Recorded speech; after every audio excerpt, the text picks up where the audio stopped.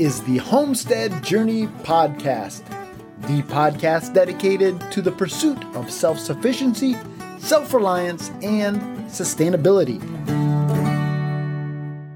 This is episode number 101 of the Homestead Journey Podcast. Welcome, everyone. Thank you so much for taking time out of your busy schedule to join us here on the homesteading journey. My name is Brian Wells, and I am coming to you from beautiful upstate New York. And here it is mid-September. And folks, those cooler nights and shorter days are starting to set in. And so it won't be long, and we fall back, I guess, setting the clocks back, those of us that observe daylight savings time. So we'll be falling back here in a few weeks, and then the days will be even shorter. And so that certainly, besides the off-homestead activities that I'm involved in, the shorter days are starting to really cramp my style. Let's talk about it. Let's head on over to this week's homestead happenings, and I'll bring you up to speed with what we've been doing here on the homestead.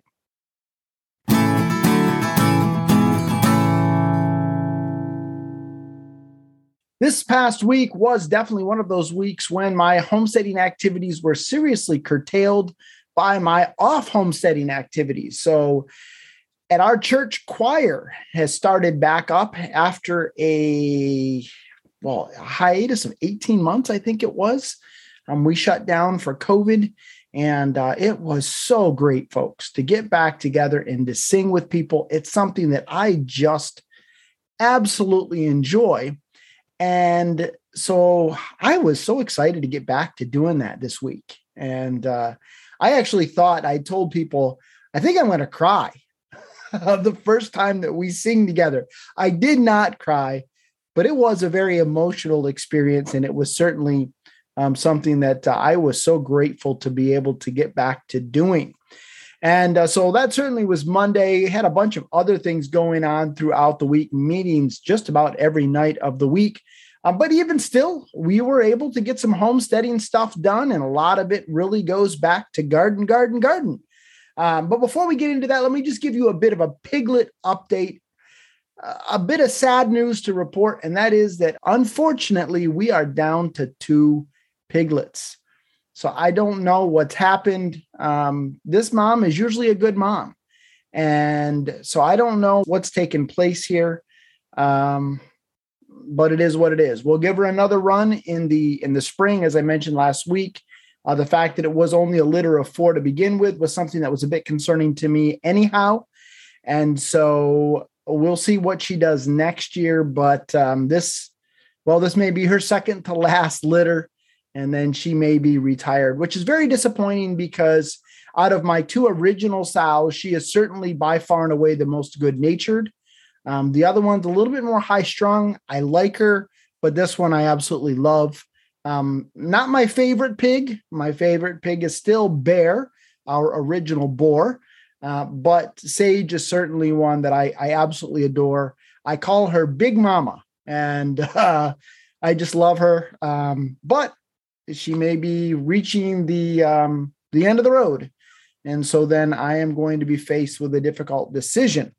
But on to the garden. The tomatoes are really in full swing right now. So I have been doing a lot of washing tomatoes, coring tomatoes, and then my wife has been drying them and putting them in big freezer bags. I've lost track of how many bags of tomatoes we've put in the freezer. I did just pull out 1.5 bags because I'm in the process of making salsa. And so I'll tell you about that a little bit more here in a minute. But certainly tomatoes have been a big part of our garden experience this week. In fact, it's been the majority of what I've been harvesting this week. But I did go ahead today. I'm recording this actually on Saturday again, and I'll explain why here in a moment. But I did go ahead and start picking some of my dry beans today, some of my shell beans, and I'll be doing a run of those. I've started shelling the beans to actually do up some pints of shell beans, which I absolutely love, and also a lot of peppers. So my green peppers this year have done the best I think that I've ever had green peppers do. And so I have been cutting them up into strips, and then I put them on a cookie sheet, let them freeze, and then I put them into freezer bags for storage. I'm not quite sure what else to do with green peppers, to be honest with you. I know I could dehydrate them, but I'm not sure how I would use them. I could dehydrate them and then grind them into a powder. But again, I'm not sure how I would use that. You see, I'm somebody who is a bit of a finicky eater when it comes to peppers and onions. I do not like diced peppers and onions in casseroles.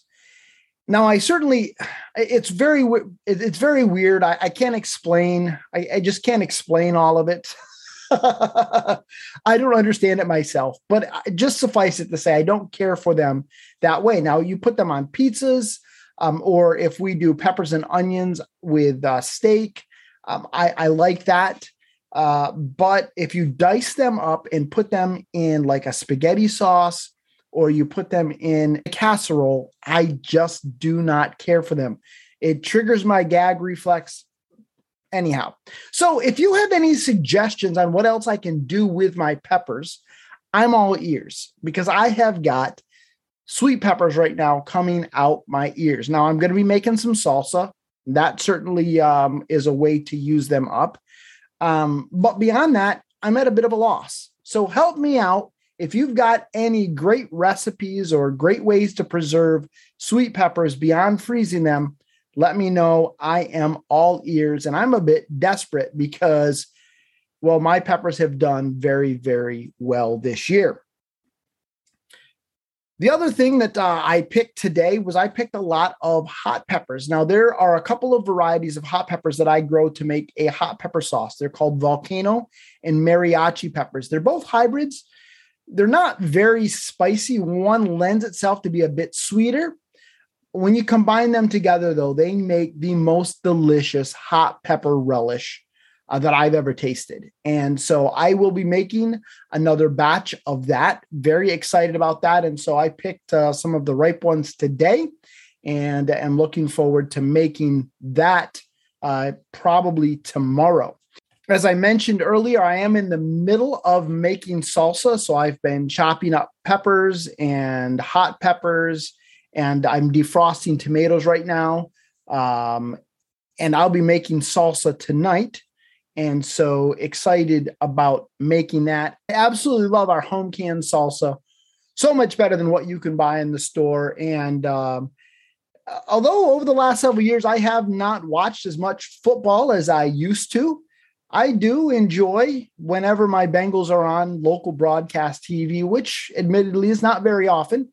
I do enjoy sitting down to watch a game or two, and certainly having some salsa and chips is just a great way to enjoy yet another Bengals loss. Hopefully the season will be better this year. But anyhow, so that's what I've been up to this week. Again, a lot of it is garden, preserving. But hey, it's that time of year. Before we head on over to this week's Charting the Course, part of the reason why I am recording the episode on Saturday instead of on Sunday like I normally do is because tomorrow I am actually going to be recording a couple of interview segments with another podcaster. It's actually going to be with Carl from the Self-Sufficient Hub podcast. If you're not familiar with Carl's podcast, I definitely would recommend you check it out. He actually is based across the pond in the UK. And so it's going to be very interesting to get his perspective on homesteading. I'm excited about asking him some questions about how they do things over there as opposed to how we do things over here. So I think it's going to be a great episode. So excited to do it. And so we'll be recording one episode for his show and one episode for my show. So the episode for my show will be released next weekend, and I'm very excited about that. I actually am going to be out of town next weekend attending a charcuterie class over in Massachusetts, which is actually something that's been rescheduled twice. This is the second time it was rescheduled. It was originally scheduled for March of 2020, and then it was tentatively rescheduled for October of last year. And then obviously, because of the COVID rates and so forth, it got pushed out until this coming weekend. And I am just so excited about that. I will actually be meeting Jack Polner from the Mindful Homestead in person. I'm actually going to be spending a couple of nights with him and Jackie and Emma. And so I am sure that there will be some goodies that Jack and I come up with. At least that's my plan. So Jack, I bet you've got some plans too yourself. And we haven't really talked about it, but when you get two content creators together, I'm sure we'll be hatching up some great stuff. And so stay tuned for that. But all of that to say that next week's episode is going to be a little bit different in that there will be no Homestead Happening segment, because I will be leaving right after work on Friday to head on over to the Mindful Homestead. All right. All of that said, let's hop on over to this week's Charting the Course.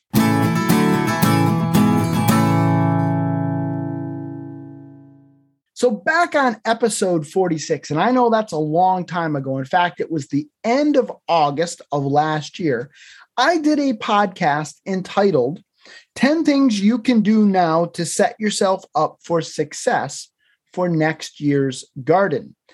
And today, what I wanted to do was kind of springboard off of that a little bit and share with you some of the things that I have been learning this year in my garden and how I am applying those 10 things that I talked about last year to help me hopefully do even better next year with our garden. Now, this year's garden has certainly in some ways maybe been better than gardens of years past. And in other ways, it really hasn't been as good as gardens of years past.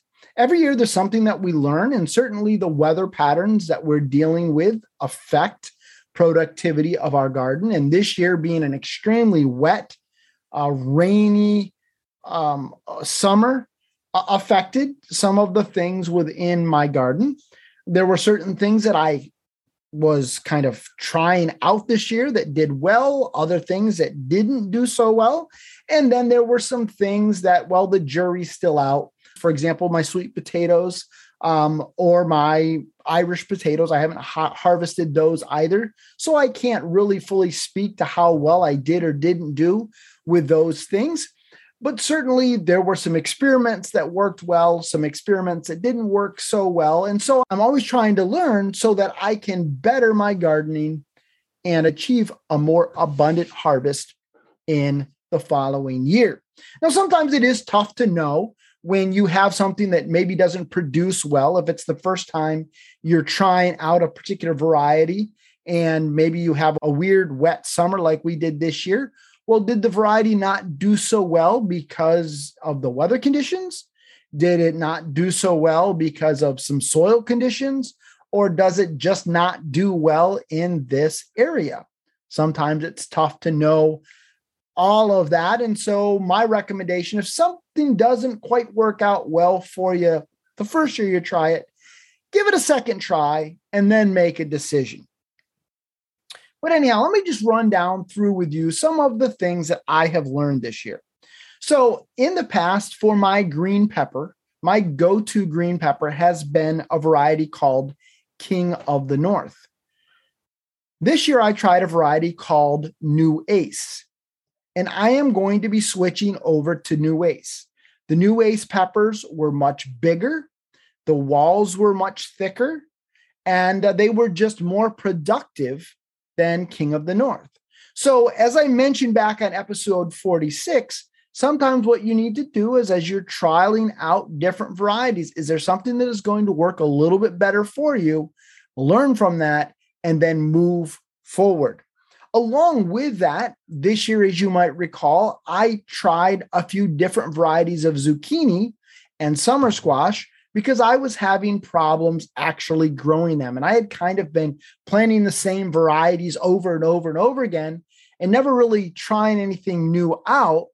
And well, what do they say? That's the definition of insanity, right? Trying the same thing over and over again and expecting different results. So this year, I planted a few of the older varieties, but I also planted a few new varieties to see, well, how well they would do. And I have discovered that there are a couple of varieties of zucchini that are going to do better for me.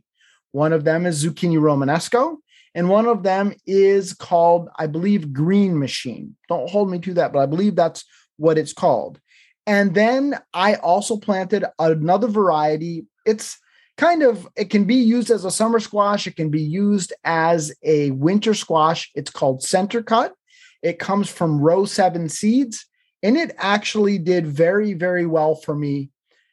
The only issue with it is more of a runner type squash. It doesn't stay in place. It's not more of a bush, although the zucchini romanesco ran quite a bit on me as well. So that was a bit of a downside, especially in planting those in raised beds. But certainly the productivity that I got from both of those varieties was top notch. And so they will be my go-to varieties for kind of a summer squash and kind of a zucchini. The Center Cut, it's more of it's really not technically a summer squash from the standpoint of a yellow type summer squash. It's more of it looks like almost a butternut squash, but with a long neck. But then it's green. So if that makes any sense, look it up. But very delicious in the summer squash type use. And now I'm going to let some of them become more hardened and then use them for winter squash. And we'll see how we like them that way. I've also learned that while the square foot garden spacing recommendation for beans is to plant them 9 per square, I'm just finding that that's a bit too crowded. And so next year, I've made a note that I'm going to back off and I'm only going to plant 8 bush beans per square and see if they do any better that way.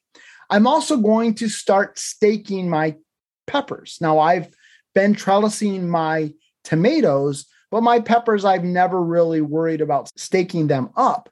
However, they have been so productive this year that many of them are just bowed right over. And so I am going to be getting stakes for my peppers and tying them up, not trellising them. And I don't plant enough in a row to do any kind of a Florida weave type thing. So I will be staking up my peppers. Another thing that I discovered this year was kind of by dumb luck, but that is that I can utilize the fence around my Ruth Stout bed as a trellis. So I planted some pole beans, they're purple potted pole beans, on some bean poles. And one of the bean poles that I set up it's in a teepee type format. I set up next to, well, not that far away from the fence. And because they are a vining bean, the next thing I knew, those beans were climbing up the fence. And I'm like, this is really easy. I can pick these very, very easily off the fence.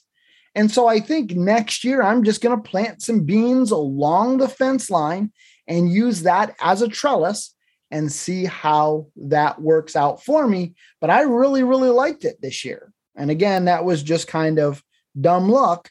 But sometimes those things happen and you learn from it.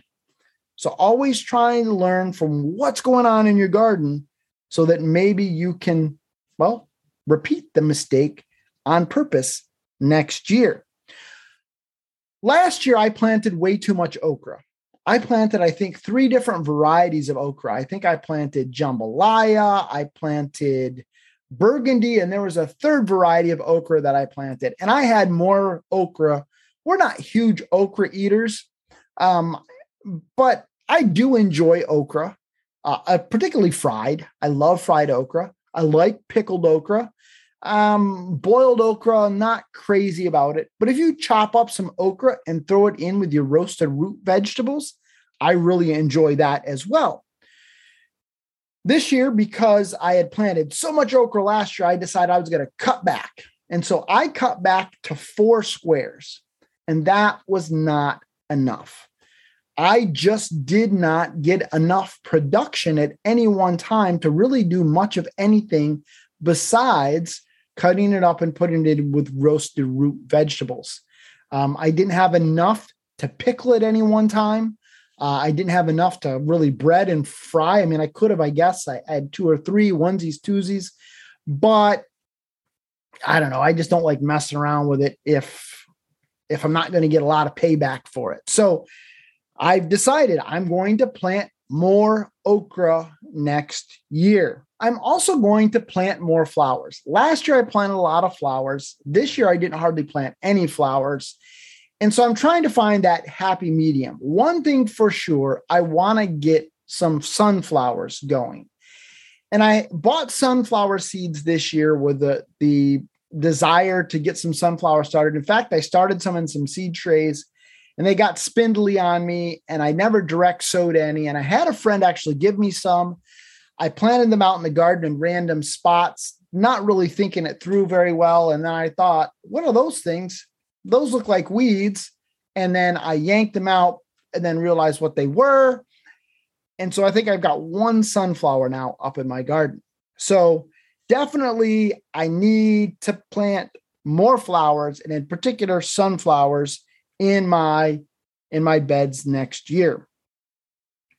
Another thing that I grew this year for the first time, I've not eaten them yet, but I certainly love the way they look. And that is a variety of dry beans called Jacob's Cattle.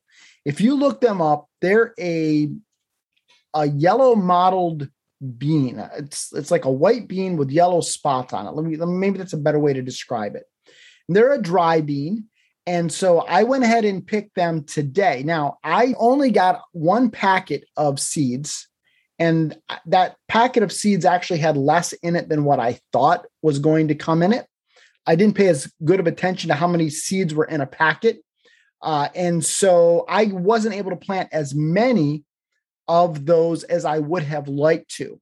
And so my harvest this year is not as abundant as what I wanted, in part because the bush bean varieties certainly don't give as much as what the pole bean varieties do.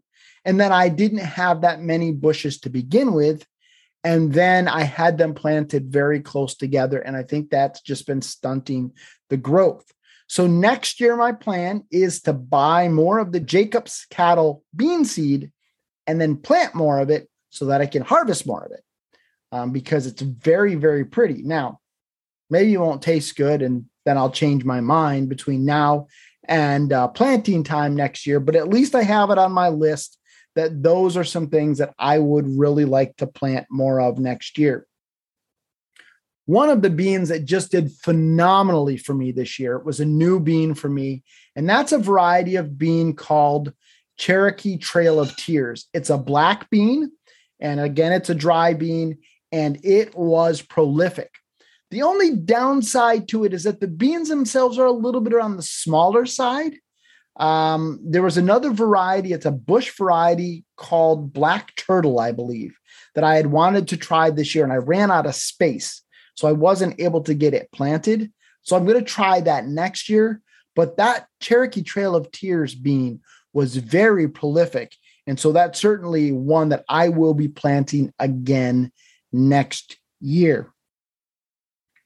The final thing that I've learned this year so far, I'm certainly learning stuff every day when I'm out there in the garden, but that is that I need more hay in the Ruth Stout bed. I need more hay for my potatoes because some of the potatoes I can see have been sticking out from the hay, and I wasn't able to see it because of the foliage of the potato plant itself. So I definitely need to get deeper hay in the potato area, but also the weeds in certain spots have kind of gotten out ahead of me because I have not been adding hay like I should have. So that's just a lesson that I've learned. But having said that, certainly this year's Ruth Stout bed has been far more productive than last year's Ruth Stout bed. In part, I think it's because of all the rain.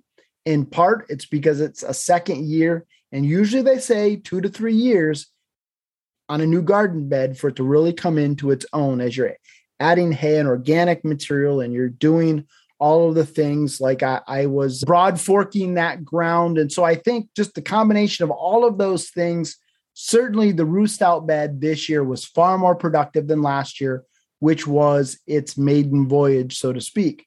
Keep in mind, last year I did not irrigate it at all. That was on purpose.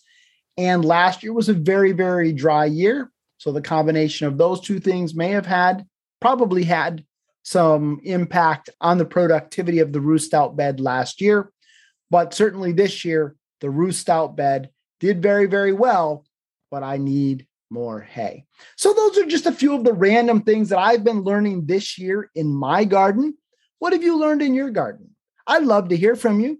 Let me know if there are some lessons that I've learned this year that maybe you think I haven't learned them right. I'd also love to hear from you in that regard as well. And if you have any tips on preserving green peppers, sweet bell peppers, I'd love to hear them. Brian@thehomesteadjourney.net is my email address. Let me know. I'm desperate. All right, folks, that's it for this week. Have a good one. Brian can be reached by emailing him at brian@thehomesteadjourney.net or by contacting him via our social media accounts on Facebook, Instagram, or YouTube. If you've enjoyed this episode and you'd like to support this podcast, we invite you to become a member of the Supporting Listeners program.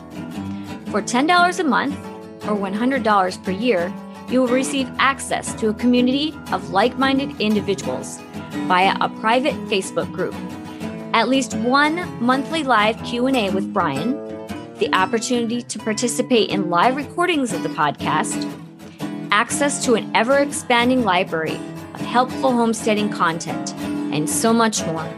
Head on over to support.thehomesteadjourney.net for more information and to sign up today. As always, the music on this episode was provided by audionautics.com, so a big shout out to them. And until next time, everybody, keep up the good work.